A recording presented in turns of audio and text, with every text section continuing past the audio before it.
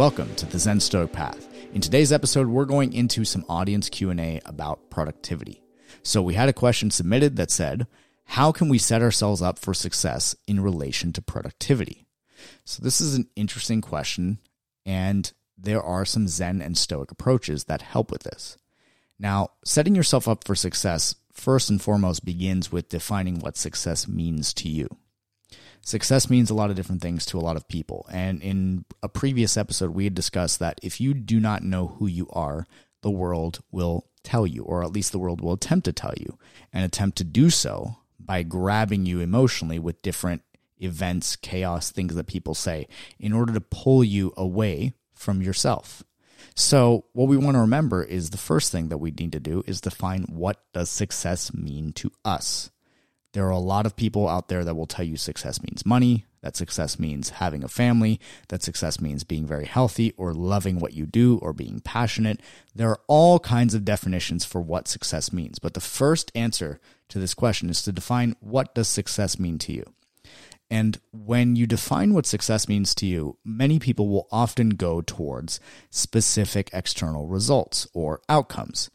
We want to remember that life is not lived in the outcomes. Life is lived in the process. So some people might say success might be this kind of house. I'll have this much money in the bank. I'll have a loving relationship. I'll have 3 kids, all completely perfect. And I'll have the white picket fence, and I'll have this car. And the list goes on and on. But most of the time, the way that people define success is they have a target that has a list of outcomes or a list of things or a list of results that need to be hit in order for them to say that, yes, I'm successful. This way of defining success goes against the dichotomy of control from Stoic philosophy, because you're basing your sense of success and validation on a metric that is completely outside of your control. Those outcomes have particular external factors that you do not actually have an influence over, that you can do things about, but at the end of the day, those outcomes are not guaranteed. So if you base your success on outcomes that are not in your control or guaranteed, it can create undue stress through the process and cause you to suffer through it by realizing that, oh, okay, I'm not at my definition of success, so I must be a failure. So the way that you may want to look at it is defining success via the process of your life. So this is a different approach than what most personal development might tell you out there. Because when it comes to Zen Stoicism, the way that I like to look at success is, what does your perfect, average, boring day look like? Because for the most part, most of the days in our lives are going to be those average, boring days where nothing crazy is happening. You're not sipping margaritas on the beach, or you're not on vacation, you're not climbing a mountain, you're not building a school in Africa or speaking on stage in front of 10,000 people. That's not your average, boring day.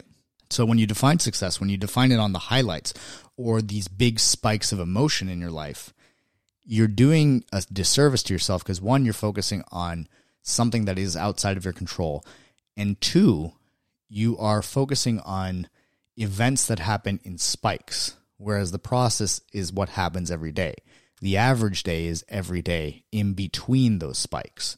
So if you're putting your energy and focus into the outcome, which is less frequent, you're going to be setting yourself up to always be waiting for that next hit of dopamine, that next exciting event.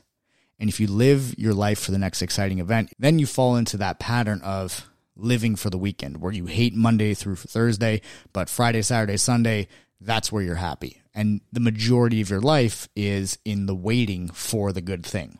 And if we live our lives there, then we're putting ourselves at a serious disadvantage and probably creating a big sense of undue suffering. So the first thing to do is define, what does success mean to you, and define it by the process.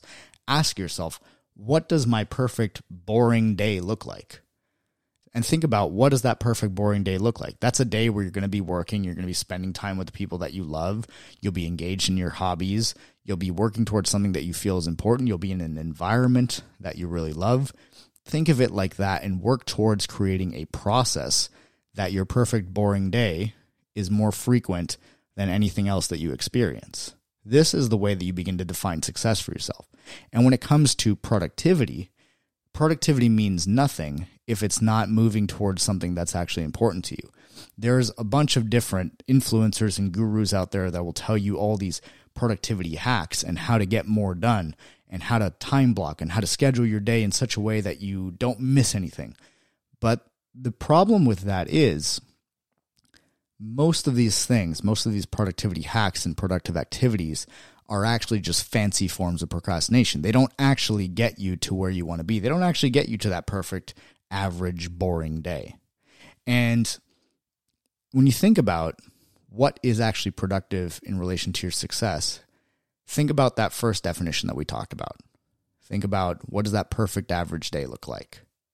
And then asking yourself, what do I do during that perfect average day? What is actually productive for me?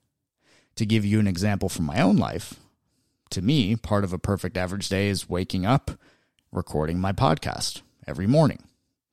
That's one of the things that I do. It's a process that I do. I love being here and being in the process. The end result of people listening to it, people commenting and engaging and leaving reviews, that's awesome. That's a great outcome, but it's not something that I can control. I can only control this creative process that I sit down and I record. And this is an example of something that I consider to be successful. The fact that I get to do this, the fact that I have the time, I have the insight, I've dedicated the time to study this stuff and talk about it and share these ideas with people.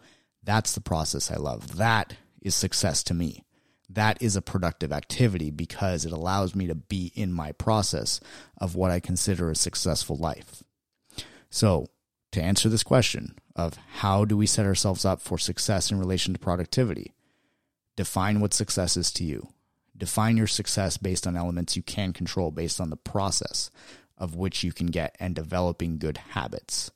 And then think to yourself, what activities need to be in place for me to experience that process? That is what will make you feel truly productive and fulfilled. No matter how much you get done, if it doesn't have anything to do with what's important to you, or you hate the process every time, you're never going to feel truly productive in your pursuits. Find a way to enjoy the present moment, to realize that life is temporary and life is lived in the process, not the outcomes.